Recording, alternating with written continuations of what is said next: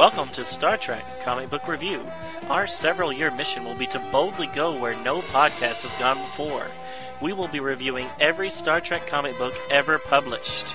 These stories have been released by Gold Key, Marvel, DC, Malibu, Wildstorm, Tokyo Press, IDW, and others. Star Trek and all that the Star Trek universe contains is copyrighted by CBS Studios, Inc. Hello and welcome to Star Trek Comic Book Review with Donovan and Ken. Episode number 27 for January 13th, 2011. Yay, second episode of the year. Exactly. The futuristic sounding year of 2011. Yep. So if we keep with our posting schedule, this should be hitting the interwebs in April. Unless we accelerate our postings. Which we won't. If anything, we'll decelerate our posting. Because we're falling behind our recording schedule. Okay. Not only the recording schedule, but editing these things take so much more time than I had originally planned. Yeah, it is time consuming. It's a labor of love, though. It is, and we want it to be just right for our vast listening audience. Well, the good thing about the internet is that they don't have to be listening now, but it'll still be there in the future. Exactly. As long as I keep paying for the website. Exactly. Anyways, all right, well, let's get back on the topic. So today we're going to talk about... I guess we should mention that there's been a little change in our reading order due to life getting in the way. So we're only going to be reviewing 2 comics today, even though last week we promised 3. I know everybody's sad. But we're going to be reviewing the comic strip number 5 and Marvel's Untold Voyages number 2. Cool. Which again, we're still in the post Star Trek the Motion Picture timeline. All right, so I guess without any further ado, we should just jump straight into the synopsis, unless you have anything else. I do not, except that I'm looking forward to Aberration on Abaris. All right, well, that is the title for comic strip number 5. It came out starting June 29th of 1980 in your local newspapers and continued until September 6th, 1980. So this was kind of a longer one than the one we have been reading. Mm-hmm. All right, so the writer and artist on this one again is Thomas Warkentin. And I think this is the last one that he has solo credits on until he actually falls off the comic strip altogether. So starting next one, he starts having somebody else help with the writing. All right, so let's get into the synopsis. So it starts off with the Enterprise being informed that a planetoid is about to collide with planet Abaris. Kirk is informed that they are 2 days away from Abaris at Warp 10, and that they should head to rescue an archaeological team that's on the planet. Kirk returns to the bridge and informs the navigator DeFalco and Sulu. Yeah, Sulu's the helmsman and DeFalco would be the navigator, right? Yes. I always get them switched. All right, so he informs DeFalco and Sulu to head to the endangered planet at Warp 11. So it is going fast. When the Enterprise arrives at Abaris, the archaeologists are very short on the radio, and they do call it radio, and that they state that they have found a discovery of a lifetime, and then they basically just hang up on them. Kirk gathers a landing party, and it includes Uhura, because she personally requests to go because the planet is similar to the African climate, and I guess she's homesick. Kirk, McCoy, and Uhura start to beam down when there's a malfunction, and they disappear, but their communicators remain aboard the transporter pad. And the crew fear that the away team has been lost. I'm assuming they think they're dead, but they just say lost. All right, so Spock orders Scotty to start working on the transporters, and he takes Sulu and Ensign Grey Wolf to the planet via shuttlecraft to prepare for their departure, there being the archaeologist's departure, and maybe to search for the away team. Once on the ground, Grey Wolf uses his tracking skills to locate the B-Man location for the first away party, And they follow the footprints that lead them to the dome settlements of the archaeologists. They search the domes and discover they are all abandoned except for like a 9-foot pyramid in one of the domes. Upon inspection, Spock finds a door to the pyramid that opens to a ramp that leads deep into the planet. As the crew search deeper into the planet's crust, Sulu and Grey Wolf start having feelings of foreboding. And Sulu also mentions that the hieroglyphics and statues on the wall remind him of something, but he can't quite put his finger on it. Meanwhile, while they're continuing down the ramp, an unknown alien is tracking them from a distance, toting a very nasty-looking rifle. And he thinks to himself that he does not want to tangle with Starfleet, but he will if the stakes are too high. Spock hears the alien behind him, but discards it as maybe the sound of a small animal scurrying by. They continue down the ramp, and eventually that leads to a huge antechamber filled with giant mushrooms. And these bad boys are about 12, 15 feet tall. Sulu, showing off his botanical knowledge that we saw a few weeks back, is commenting on the mushrooms when they finally find the archaeologists Paul and Elsa Hoff. While Spock tries to explain to them that they're missing some of their crew and that the planet is about to get destroyed, the Hoffs pretty much ignore them and say, "Why don't you just join us for some tea?" Which is kind of weird.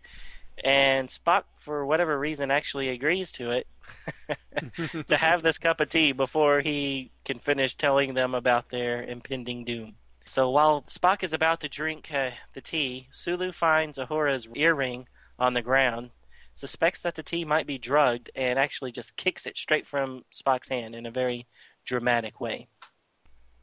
There's then an argument about whose earring it really is, because Elsa Hoff says, "Oh no, that's mine," and then they're like, "No, this is Uhura's." So it's Fibber. It's a little conflict there. But as they're having this weird argument, Kirk shows up. He's like, "Hey, I was drugged and I just woke up."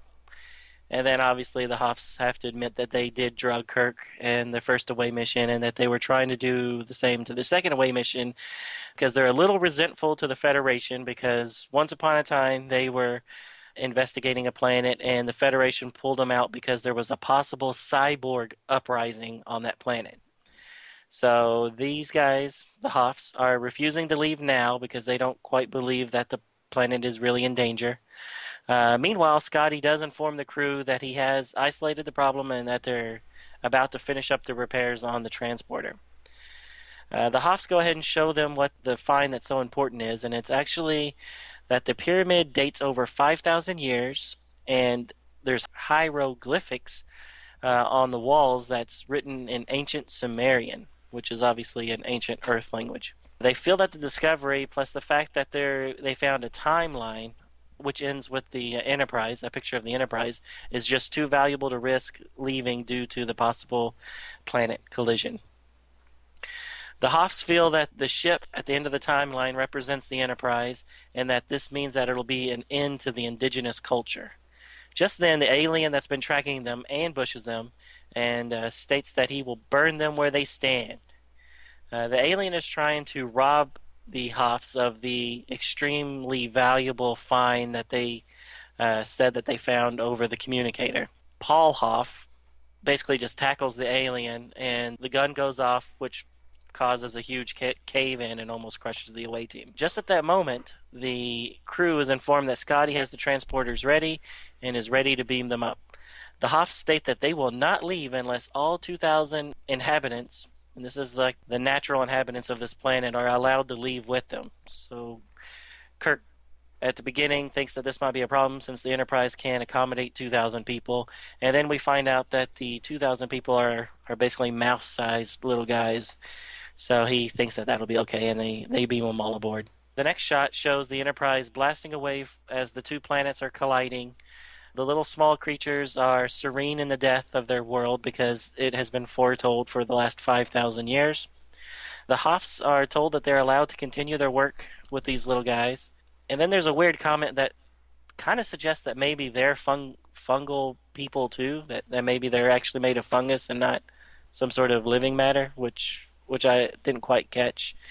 And then at the very end, there's a little final joke where Spock laments that perhaps precognition is just a form of time travel. So somehow there was some time travel that foretold the inhabitants 5,000 years ago that the Enterprise would be there when the planet was destroyed. And then, even stranger, McCoy just says that he's going to go off and perform a penile transplant. And a penile is a gland in your brain. Mm-hmm. It produces melanomen or whatever. But what is he talking about? Okay, so that's the end, and we can start commenting. Yeah, sure. That's the last line in the comic. Exactly. I completely agree. It's I'm not sure if that's meant to be a joke or what. So like you, I guess. I mean, I knew it was a gland, but I didn't know all the details of it. I looked it up, and so it produces melanomen or whatever, which helps regulate your sleep cycles. Right. Which is like, what does that have to do with anything? Yeah, I mean, I knew that it was a gland, and when I read it, I'm like, well, does it have something to do with fungus or something? I'm like, it has nothing to do with fungus. Yeah, I looked it up too because I was like, well, maybe I'm misremembering what it is. And then I looked it up and I'm like, nope, that's what I thought it was. What does this have to do with anything in this whole book? I don't know. Is he trying to say he's going to go to sleep? He's tired?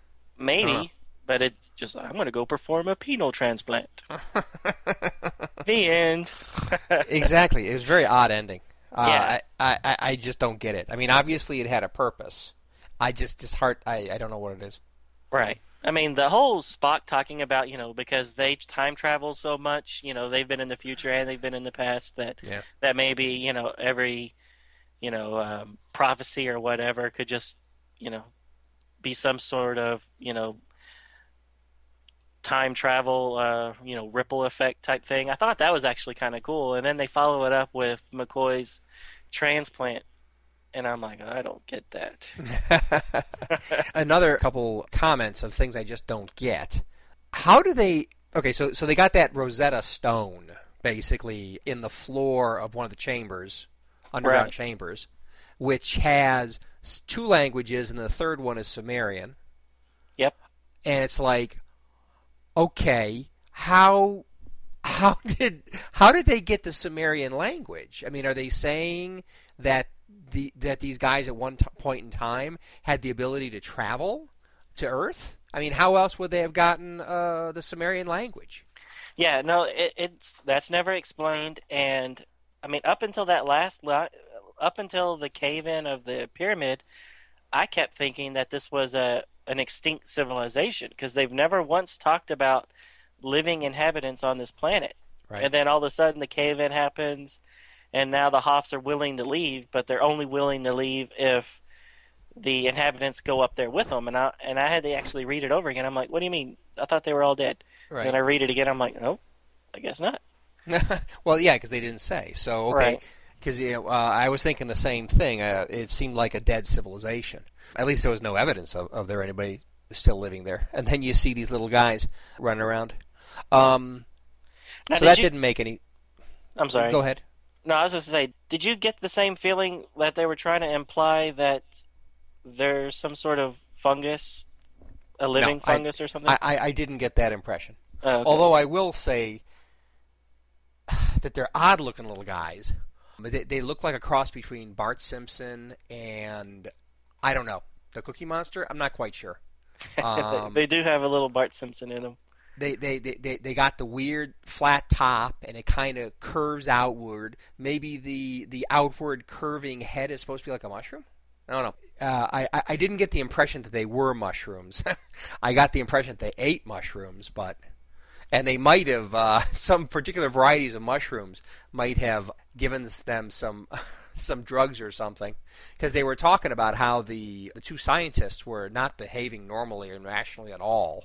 Right. So were they implying that they were taking some magic mushrooms and weren't in their right mind or something? Exactly, 100% in their right mind. I don't know. But, yeah, I thought that's where they were going with it at first too, and then. Yeah.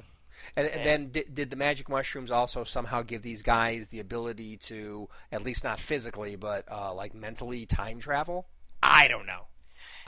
But and the little guys are psychic, because there's at one point where McCoy's thinking to himself that, he's Ah, surprised that they're so serene that they're not even being upset about their planet being destroyed. And then the little guy talks to Elsa, and then Elsa says, "Doctor, they asked me to tell you that they are aware of, and that you would understand what I'm talking about." right. So they can obviously read minds. So I Yep. guess, is it also implying that they're able to see the future Well, or I don't see know the that. past? I don't I know. don't know that. I don't know that reading minds lets you see the past or something, or the future. Yeah, no, But I don't either. but that's a good point because I thought McCoy was actually speaking out loud. But now that you say that, I'm looking at the comic again, and that's definitely like a cloudy kind of text bubble. So that's Yep. definitely thinking. Yeah, He's it's a thought thinking it. bubble. I didn't get that. Yeah. Okay, that's an interesting point. Yeah, and if Um, you look at the second to last comic before it ended, where McCoy's talking to the two of them at dinner, I guess he's pouring them tea or whatever, the Paul Hoff says, "To better understand the little people, we immersed ourselves in their culture." And culture. then McCoy says, "A fungus culture?" Hmm. So that was where I was thinking, well, maybe they're implying that these guys are actually fungus too. Well, a fungus culture does not necessarily mean you're made out of fungus. I It know. just could mean that it's part of your rituals. You eat it. Take a little magic mushroom once in a while. It's all part of the culture. Yeah. Yeah. Anyways, Very odd. Another thing, if I may mention, since we're talking about time travel and whatever, it's like this is yet, and I've complained about this before. Commented about this before.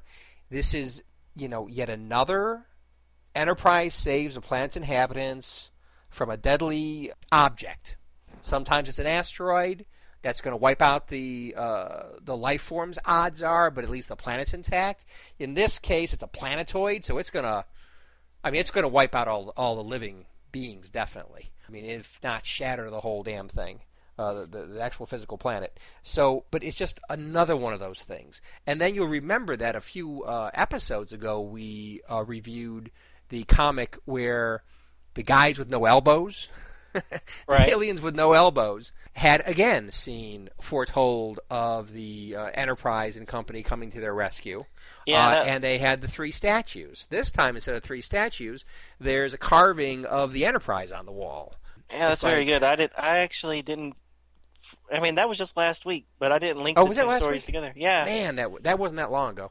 yeah, that was the Marvel series issue number 4. Yeah, probably. No, But no, it's it couldn't be It was number 7. Sorry, because we reviewed okay. comic strip number 4 last week and Yeah. Marvel number 7, so it was number 7. Yeah, well, okay. I can't keep them straight without looking them up, but yeah, I mean, there's so many freaking similarities. I'm sorry, so many similarities. It's like, yeah, Yeah, you're right. But you know what? You can never have enough Enterprise saving the inhabitants from a planetoid well, apparently destroying the not, planet. So because Picard did it. I kind of hope that we do it some more. Well, I definitely remember clearly the Picard episode when they tried to do that. Oh, and then I mean they did it in the original series too, the old show. I'm sure they did. I can't remember of a specific instance, but I'm sure they did. And in the comics, they seem to love that theme. Yeah, because when there was a couple episodes of the Gold Key that did that too. Yeah, So very common. yeah, well, I don't know. I mean, it's still good. I mean, I like the comic. Yeah, I mean, there's multiple things that don't make sense about it, but I still like it overall. yeah, I agree. One thing I- I did not mention, sorry, I didn't mean to cut you off. One thing Go I ahead. didn't mention in the synopsis is that when the Enterprise crew is beamed up to the Enterprise and we see the Enterprise leaving the planets as they get destroyed, there is one frame where it shows the alien that's been chasing them Mhm. that caused the cave in. It shows the alien actually lifting off his head, and we find out that it's a young woman. Yes, it is. Very And pretty she one. says that she hopes to meet Kirk again, and next time things will go her way. Mhm. So I actually thought that was kind of a cool little, that they're bringing in maybe a villain that can come in and again and again, kind Sure. of like a Boba Fett type character. Yeah, and that's exactly what she reminded me of. I was wondering why. I mean, the helmet that completely covers her head except maybe for her chin, I thought was, what the heck? What an ugly helmet. I mean, obviously it's going to cover the person's identity, but what's the deal? And it looks like the pistol she's got on her hip, kind of like a low slung kind of Western kind of rig. It looks like it's a Klingon pistol, and then the rifle she's carrying around at the beginning of the comic series, it looked like, okay. It looks like it could be a Federation rifle. Okay. But then by the end of the series, when she's actually threatening them with shooting them, burning them where they stand, it's the exact same Federation phaser rifle as they use in Where No Man Has Gone Before. The one that Kirk uses at the end of the episode to knock that big rock down on Gary. So. It's like it's cool. They're bringing some of the different weapons. Obviously, they're giving you impression the way this person looks is that they're kind of a bounty hunter, kind of a soldier of fortune, kind of a mutt kind of situation where this person has all these different bits of kit equipment. Scavenges it wherever she can. Exactly. And the other thing is, in the future, I can see this person kind of adding spice into future comic episodes, but it's like, how much? I mean, she's not very powerful. I mean, so I can see her being Vaj. Vaj, was that her name? Yeah. Anyway, but yeah, so a character that pops in every once in a while might end up being a little love interest. You never know. Somebody just add a little Loki kind of spice to the mix, but not in herself being able to threaten the Enterprise or the Federation much. Yeah, I totally get what you're saying. I'll be honest with you. Up until she takes her helmet off, I didn't realize that was a helmet. So that's why I kept calling him an alien, because I was getting the feeling that that's what they were trying to go for, to make you think that it was some sort of alien and not a helmet, because it's this really bulbous-looking head, and it has like these two just black eye sockets. Right. And I didn't catch that was supposed to be some sort of lenses in a mask. So I thought that they were purposely trying to make it look like an alien. Right. Up until that last one. But no, I agree with you. I mean, what are they going to do with her in the future? I don't know. I mean, maybe Jabba the Hutt will put a bounty on Kirk, and she has to go after him. maybe. But no, I thought she looked pretty cool. I mean, especially that. I mean, I hate to say it, but that last shot she looks the best, and when she's just taking the helmet off, because it makes her look more streamlined than just the bulky alien look that she had throughout the rest of it. Right. May I make a comment about the shuttle Spock and company uses to go down to the planet? It's the same. Sure. It's the same shuttle that they used in Star Trek Motion Picture when Kirk had his famous little run around the refitted Enterprise, which was cool and stuff. I can see that kind of a shuttle. It's very small, with a very large, tall set of windows on the front of it. I can see that being used, that kind of small shuttle being used in Earth orbit at a orbital dry dock. Mm-hmm. But I can't see that kind of... I mean, it looks like a Disneyland ride. I can't see that in service on a starship. But. Right, which is funny because it was just a couple of issues ago where, when Sulu made the same request that he wanted to go down to the planet because he wanted to see the wildlife there or whatever. Right. And in that one, they also took a shuttle, and it was a normal-looking shuttlecraft. Right. But this one is definitely that shuttle pod. And they even actually call it a shuttle pod, if I'm not mistaken. Oh, they call it a travel pod. Travel pod. But yeah, I don't know why they would take that and not a normal not a regular shuttle. Yeah, it was interesting, mixing things up a little bit, but I was kind of surprised about that. Ensign Grey Wolf. Yeah, what did you think about that? I thought he was an okay character, but my lord, talk about stereotypes. I know, I was all happy when I first saw him. I was like, oh, that's cool, showing a little diversity that we've never seen in Star Trek before, some Native Americans. Well, don't forget about Chakotay. Well, I meant original Trek. Okay. But then as soon as they get to the planet, he's like, oh, I follow these footprints. And, just like... he was a tracker. Yeah, plus look at him. I mean, you look like Tonto, but that doesn't mean you have to be Tonto. He's got the long, straight hair. He's got the thin band around the head. I mean, exactly, Tonto. It's like take his head off, put it onto Tonto's body. There'd be no difference. Yeah. It was very stereotypical. I was a little Which disappointed in that. is something I was very happy with Chakotay. I mean, they got an Indian, Western Indian, into Voyager. Great. I guess he was supposed to be more Central America, South America Indian, I guess. But, so he had the tattoo on the face. But other than that, I mean, there wasn't any stereotyping. That was great. And really, the stereotyping, I mean, I never saw people from modern America with a tattoo like that. But, yeah, Voyager did a good job. This comic didn't. Right. I agree with you. Yeah. And he's not even in it that much. Once they find the huge fungus forest, he just disappears. I mean, he's just kind of a background character, especially when Kirk and the other two show back up. I mean, it's just like, we have the main cast, and then over here in the back is Tonto in case we ever need him again to do some tracking. Not much more.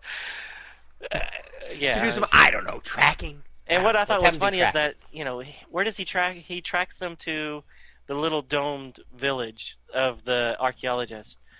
But they've already just said that they did a little Passover in the pod, so they already knew where it was. So what exactly was he tracking?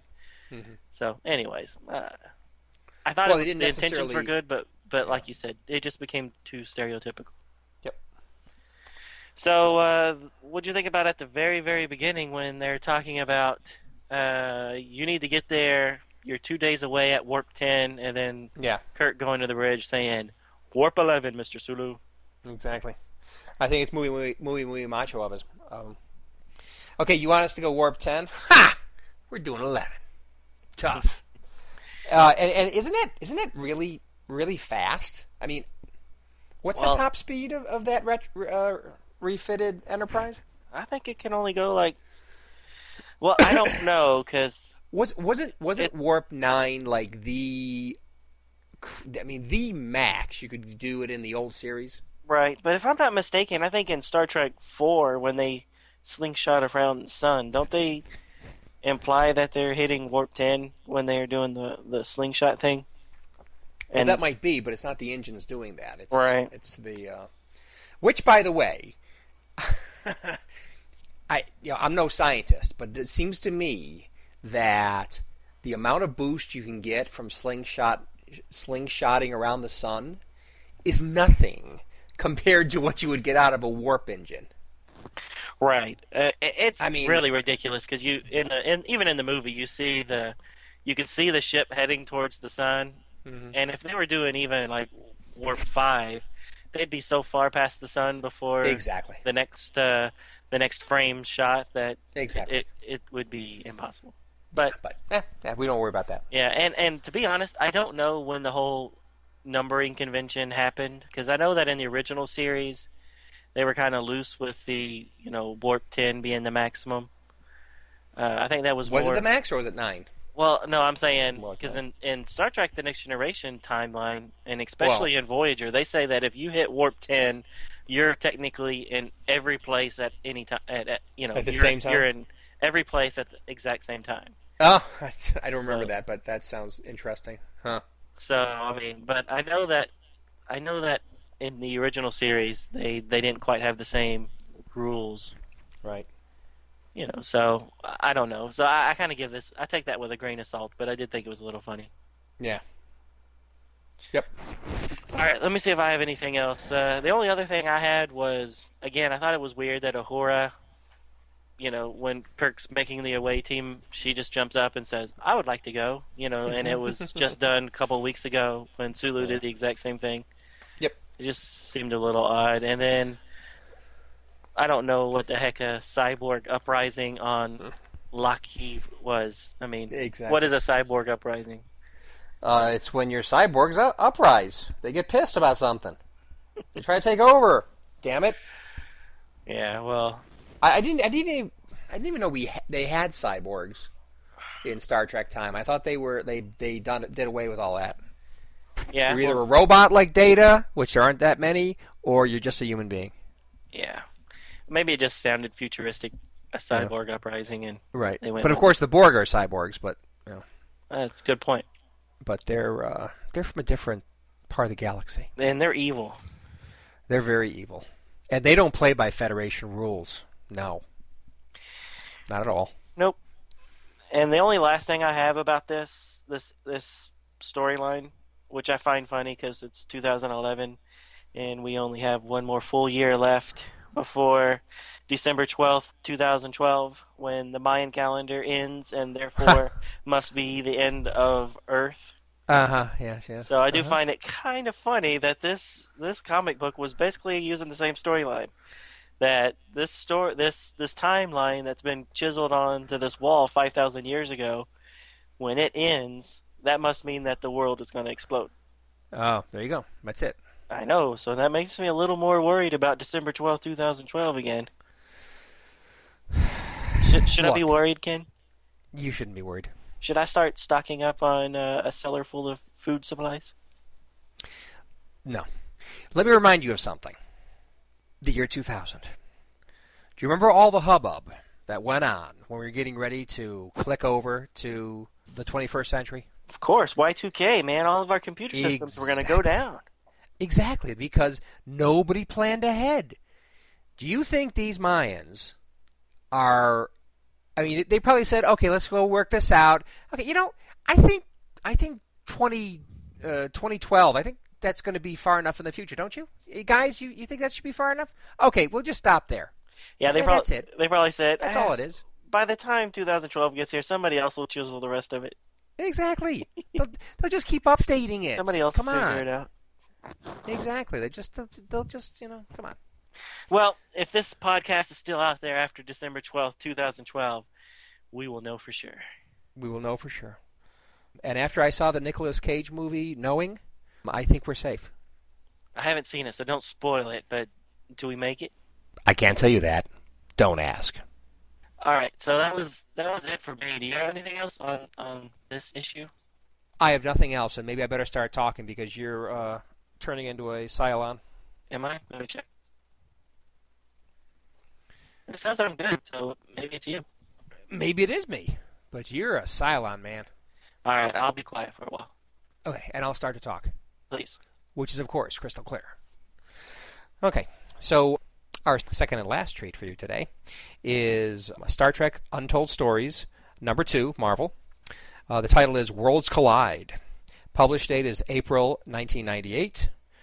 The creative team includes the scriptwriter Glenn Greenberg, and they do call it script, which I find interesting. The artist is Michael Collins. Inker is Keith Williams. Colorist is Matt Webb. Letterer is Chris Elipoulos. Editor is Tim Toohey. Editor-in-chief is Bob Harras. Okay, synopsis. The cover shows Spock in a defensive position and armed with a phaser. He is looking at a dirty, knife-wielding little girl with a murderous look in her eye. Other murderous-looking children are behind the lead attacker. Large lettering saying, Introducing Saavik, tells us that Saavik had a very interesting childhood. The first page introduced the Untold Voyages series and characters, as if we needed that. The third page brings the reader up to speed on the highlights of the series' storylines so far. The action picks up on a previously unexplored M-class planet on the galactic frontier, where Kirk, McCoy, Chekhov, Uhura, and an unidentified science guy make up a landing party that have just beamed down to the planet.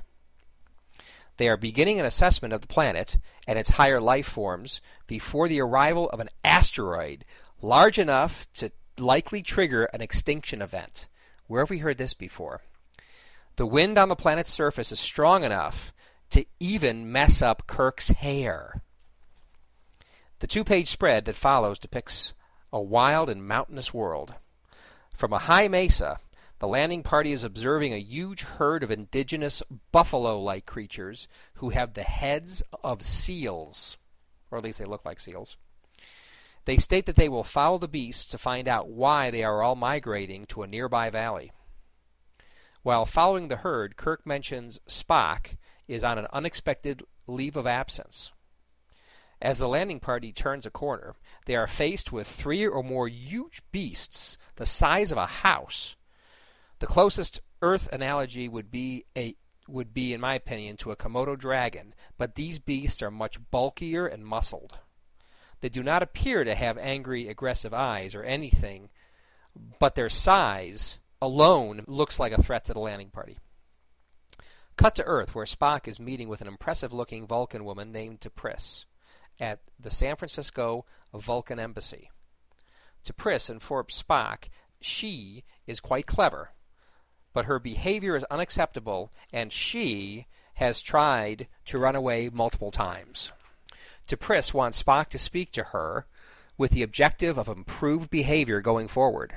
Spock enters her room and calls her Saavik. The young girl of 12 or so is seated on her bed, fiddling with a computer.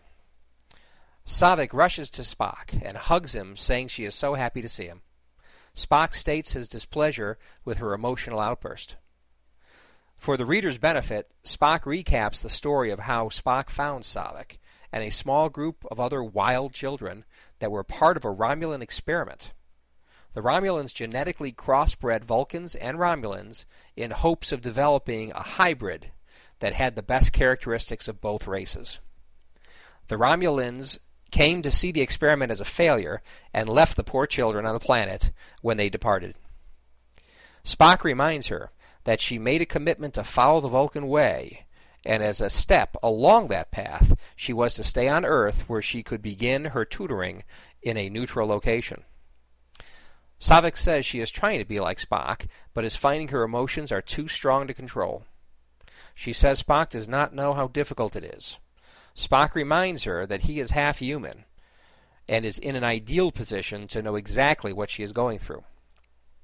They go for a walk to clear her head, as Dr. McCoy would put it. Back on the alien planet, Kirk is busy getting a huge, sloppy, wet tongue kiss from the huge creatures.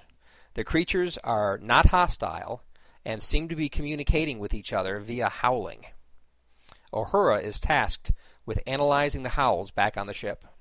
Kirk finally says, after a long hike, that the investigation is over and they are heading back to the ship, which touches off a spirited debate between McCoy and Kirk as to whether they should just let the planet's current inhabitants get wiped out or not.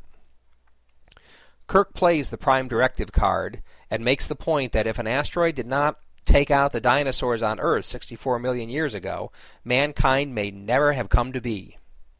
If the planet's destiny is to get creamed, then there is not enough reason, such as the presence of sentient life, to try to fight destiny. Back on Earth, Spock and Saavik walk in the gardens of the Vulcan Embassy. Saavik talks about how she is alone and feels like she does not fit in anywhere, particularly in Vulcan society. Spock talks about having similar feelings when he was growing up and how he took comfort and a goal in the teachings of Sirach. Spock said despite his best efforts, he never quite felt at home on Vulcan. So he joined Starfleet and found acceptance and a position of respect and authority. Saavik jumps to the conclusion that she should join Starfleet too. Spock says when she has grown up, and if that is what she truly thinks is right for her, then that would be fine, but she should not do it just because it worked for Spock. Saavik runs off crying and saying that she does not know what is best for her. Wah, wah, wah, wah. Man up, kid. Meanwhile, on the Enterprise, McCoy continues to plead his case for the planet's inhabitants. McCoy makes good points about why only intelligent life, walking on two legs, seems to be the only people worth saving, or creatures worth saving. Kirk continues to hold his ground, as the asteroid is seconds from impact. On Earth, Spock finds Saavik is up a tree. He joins her in an unexpected move. Spock states that he recognizes that Saavik and he are more alike than he realized, and maybe his childhood could act as a template for Saavik to follow, or not, but hopefully learn from. Saavik continues to say she is a failure, and she wants to be left alone. Finally, Spock suggests a mind meld with him as a way for Spock to better communicate what he went through. She agrees. On the bridge of the Enterprise, Kirk is rushing off the turbolift and giving orders that the asteroid be targeted with phasers and photon torpedoes. Kirk cites McCoy's argument that they should protect life in the here and now and not worry about the possibility of future life that may or may not ever develop on the planet. Before they can get off a shot, they see the asteroid being deflected away from the planet by an unseen force. They discover the animals gathered in the valley all apparently are focused on the same thing. Ensign Omal, the science guy, conjectures that the creatures are more sophisticated than they thought, and that somehow they have joined together and projected some form of telekinetic force powerful enough to deflect an asteroid. The planet was saved, and the crew amazed. Back on Earth, Spock takes Saavik from the Vulcan embassy and brings her to his parents on Vulcan to be raised there. Spock's parents have more experience raising a half-human child than anyone, so the choice was quite logical. Spock's parents like the idea and take her in gladly, which is a little unexpected, at least to me. Spock and Saavik say their goodbyes, and for the first time in the issue, Spock refers to her as Savikam. The issue ends on the Enterprise bridge, where Kirk and McCoy ponder on the humbling experience that the planet's inhabitants did not need the mighty Enterprise help after all. Kirk makes a very Spockian comment to McCoy, who immediately says Kirk should worry if he hears Spock in his head. A little reference to Star Trek III, I assume. You think that's what they were going for? I think that's what they were going for. Yeah, I thought that was funny. Yeah, I thought it was cute. It was cute. See, that was a good end. That was a good joke at the end to put in there. I think it was good. I mean, it fit with the storyline. It reminded you of a beloved previous movie. It was good. It was good. Right. And if you were reading it chronologically, this would be a foreshadowing to that movie. Yes, it would. That's a really good point, Donovan. I didn't think about that. Oh, really? I thought that's what you were getting at. No, I wasn't thinking about that at all. You're completely right. So chronologically, that what I just said there, that interpretation of what was being said, which I do think that's what they meant to say. Oh, absolutely. But it is chronologically totally wrong. Yeah, so this would be totally a foreshadowing to him having his Katra, or having Spock's Katra in Spock. In his head. Spock's Very good Katra point. in McCoy in Star Trek 2 and 3. Yep, good point. I did not remember that it's out of sequence. Yep. So anyways, this was I enjoyed this story more than I thought I would when I first read the cover and saw what it was going to be about. Because I'm already pretty familiar with Saavik's background, and when I saw the cover introducing Saavik, I was like, oh, they're going to totally change up her origin from what I've gathered from other comic books and other novels. But I was pleasantly surprised that they didn't change it up too much. Yeah. And I came to this story with no preconceptions. I've read no background. I do not know the backstory of Saavik at all. I thought she was just a character they dropped into Star Trek II, and no idea about where she was from. So it's very interesting to see that they have a history. This even more reinforces the idea that they had not only a captain cadet relationship, but their relationship is much older, and that even more makes sense how they eventually marry in the future. Yeah, so that it all kind of makes sense. Yeah, in that Vulcan's Heart novel, which was by by Josepha and Susan, or Josepha Sherman and Susan Schwartz. Mm-hmm. I think they're married, but maybe they're not. Anyways, they wrote a novel called Vulcan's Heart, and in that storyline, it talks about Spock's wedding to Saavik. Mm-hmm. And in that book, there is some mention of her background, about how she was not really raised by the Spock's parents, but at one point she was taken in by them to learn the Vulcan way, because she grew up on that settlement, the Romulan settlement. Right. But if I'm not mistaken, and maybe I am, I think that they mentioned that she was on a Romulan settlement that her that somehow they got a hold of a Vulcan woman, and the Vulcan woman, I guess, was kind of like a Viking type thing where they brought the Vulcan woman to that planet and ended up conceiving Savick there. I might be misremembering that because it's been a while since I've read that book.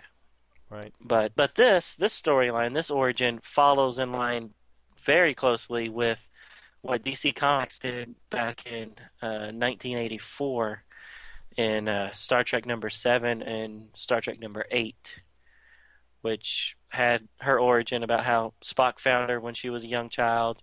In that one, he takes her straight to his parents. He doesn't have this whole Earth thing, but it doesn't necessarily say that it didn't happen because it's more of like a flashback type thing.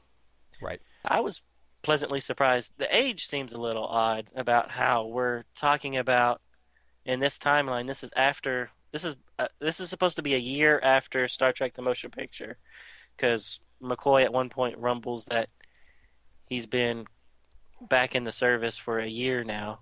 So I'm assuming that means that this is a year after Star Trek: The Motion Picture. Right.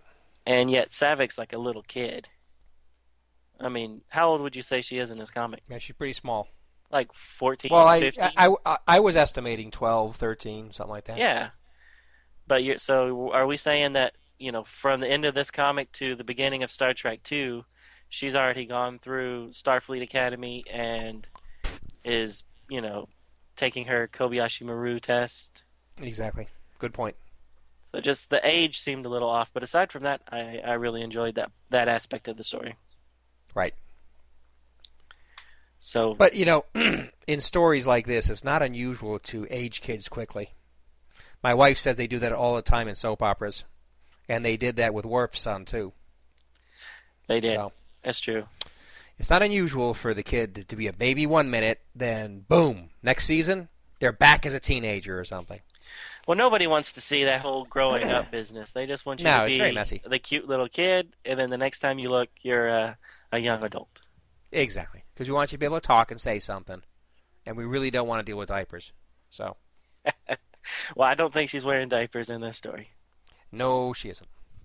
And it was interesting to see Spock in a strong mentor role and even like a father to Savick, which is kind of a little weird, especially when you know what's going to happen eventually in the future. But yeah, that does make it a little oogie when you're reading it, going, "They're going to get married."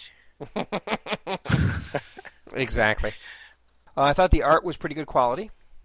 Yeah, I agree. I think at times, there's a few points where, like in the first time you see Bones on the planet, he looks a little weird, that profile of him. But Kirk looks pretty good. Chekhov, Uhura looks kind of weird, like huge cheekbones. But in general, I think the artwork's quite good. Yeah, all the female characters have overly large eyes in this one to me, which might be why Savick definitely does. Weird. Well, even Amanda and Uhura, they both seem to have. I'm thinking maybe that's why you think she looks weird, because her eyes just are not in proportion with the rest of her face. Oh, that could be. But in general, good artwork. Yeah, I agree. Now, about the artwork, that big stampede of seal-looking creatures that we saw on the first splash page. Yes. Are those supposed to be the same ones that we see in a couple pages later that are starting to lick Kirk? I say no. At least I hope not, because they do not look the same. Yeah, they don't look alike. I think it's just another creature. Well, which one is it at the end that's causing the telepathy to move the asteroid? Now that's another interesting point, because on the view screen, when you look at it, they're all have their heads in at each other, and they're glowing or something. It looks like it's the big ones, not the seal ones that we saw in the first frame. Oh, really? I thought it looked more like the seal ones in that picture. Really? I don't know. Yeah, I guess they have a little bit more definition to them. But yeah, they look very muscular. Yeah, very big. They don't look as slick as they did in that first page. Yeah, where the very first page, they do look like seals. Yeah, they do. They're really smooth looking. Exactly. They don't have nearly the muscle tone that they do later. I mean, assuming that they are the same creatures. I mean, look, they even have whiskers. They've got seal whiskers on them in the first panel. Yep. The big 2-page thing, you see them? Mm-hmm. And the close-up one, oh, no, that one on the left. When you see these big critters the first time, the one on the left has some whiskers. Yeah, of the three that are surrounding the landing party. A few of them on the left do. So. Oh yeah, the middle guy has whiskers too. Yeah, they do have. They whiskers. all have whiskers. Maybe they are the same creature. But I mean, they don't have whiskers when they start licking Kirk's face.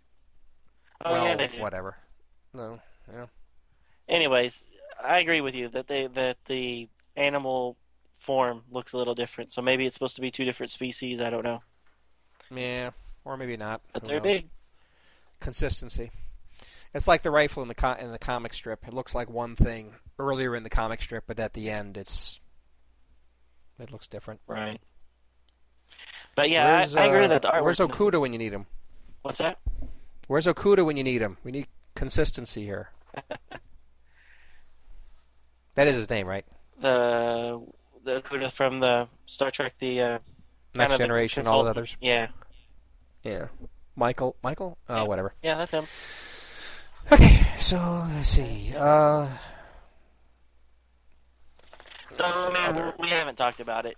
This storyline is just like the comic strip. Planet's about to get destroyed. Yep.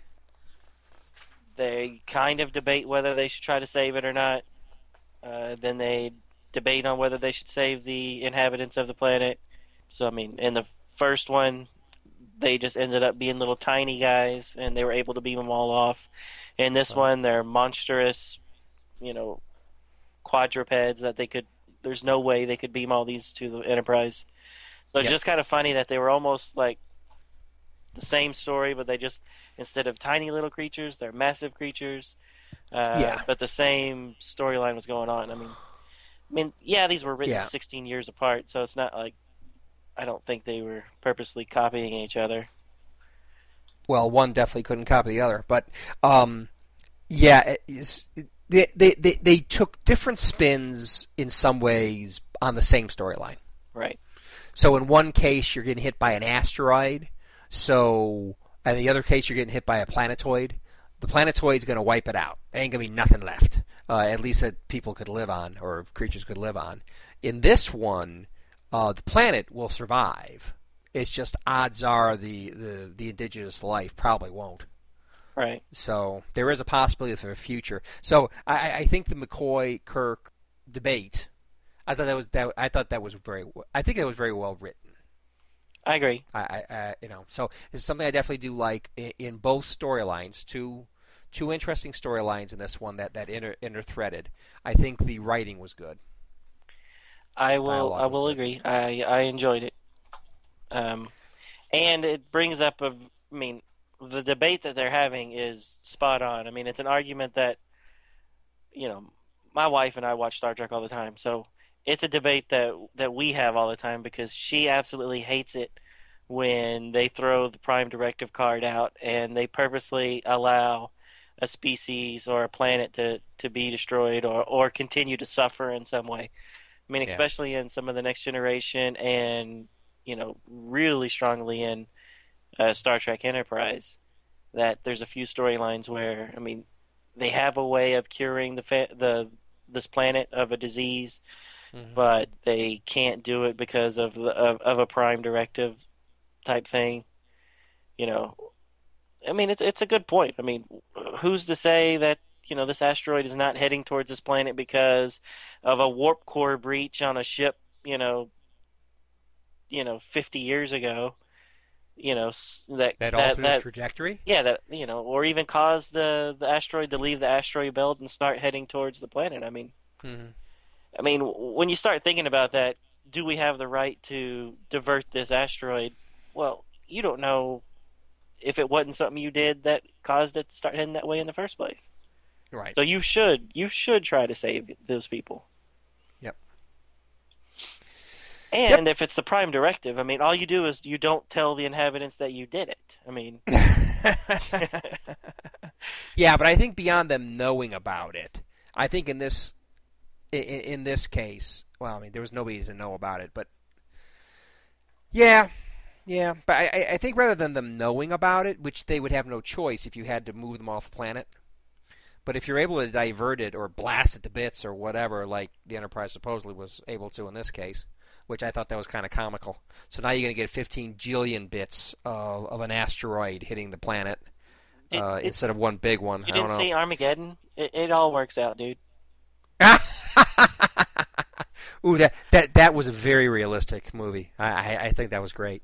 Right. So yeah. So just like that, one photon torpedo. But the thing is, I mean, I don't know. No, you're right. So in that ludicrous movie, which I did enjoy when I saw it. Did you say did not or did? I did enjoy. Yeah, I did too. I liked it. Yeah. Bruce Willis doing the John Wayne character. I liked it. I thought if you could blast it far enough out so that most of the mass would be diverted away from Earth, and then so the only thing you have is like some debris coming down, but the main mass of it bypasses Earth, then that would be something that would make some sense. Right. But if most of the mass ends up hitting the Earth, but in smaller bits, you're probably still screwed. But whatever. Right, but we don't know how big this thing is, and they never actually say. No, they don't. And definitely, I remember in the Next Gen episode, one of the main points is that they didn't think they could. They could. I mean, they tried to use phasers and that kind of stuff, but they didn't think they'd be able to break it apart in time. Yeah, which episode? Or move it. Which or episode deflect was it. that? I don't remember. Not exactly. remembering that one. I could not tell you.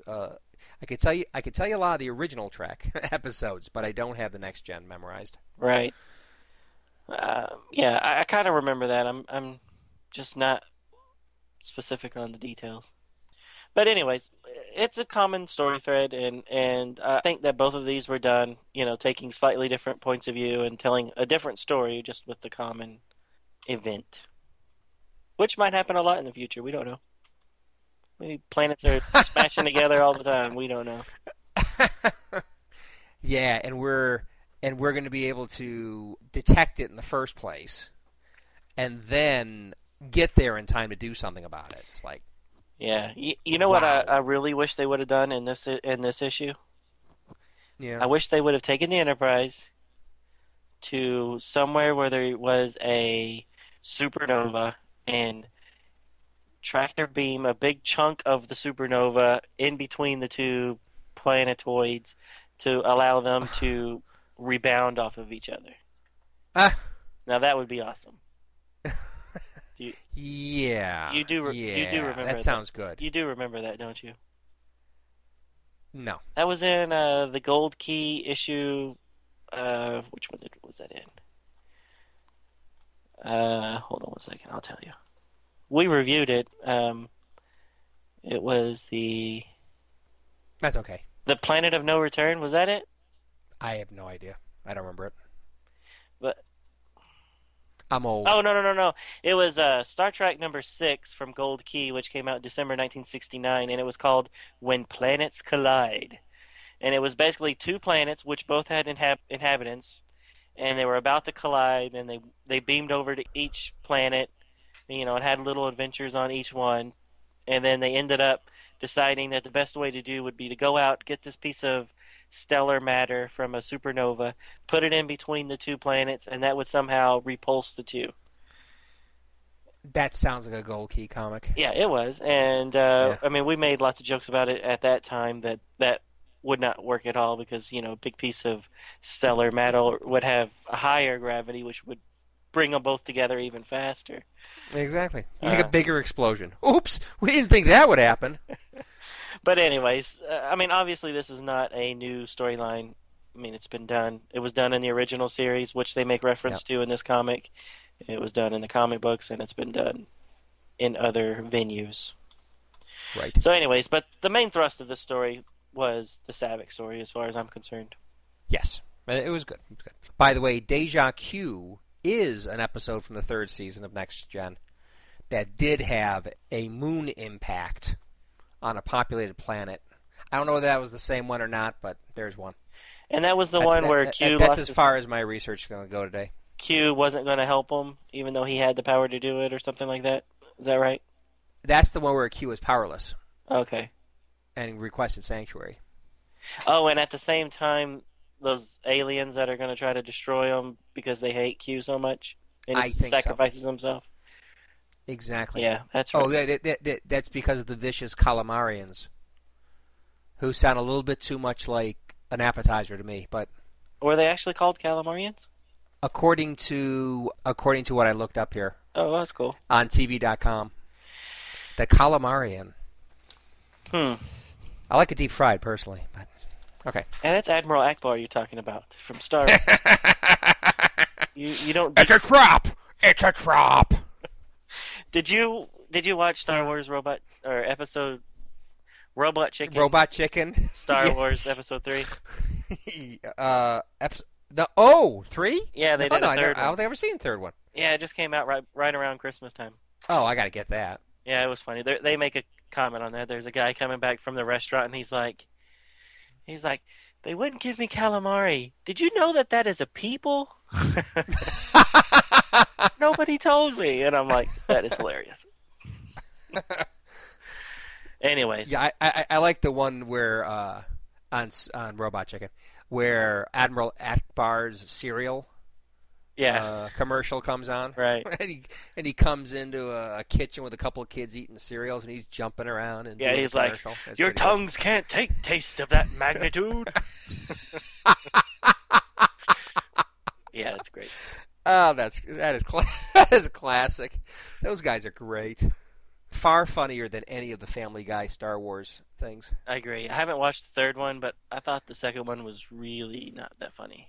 The first one was mediocre. Yeah, and the second one, I didn't. The second think one funny at was all. really not good, and the third one was probably the worst. It was the worst. Oh, that's too bad. Just wasn't funny. Because I was debating Well, on there was buying some it, funny, but I don't want to. I Don't don't want buy to it. watch it if it's bad.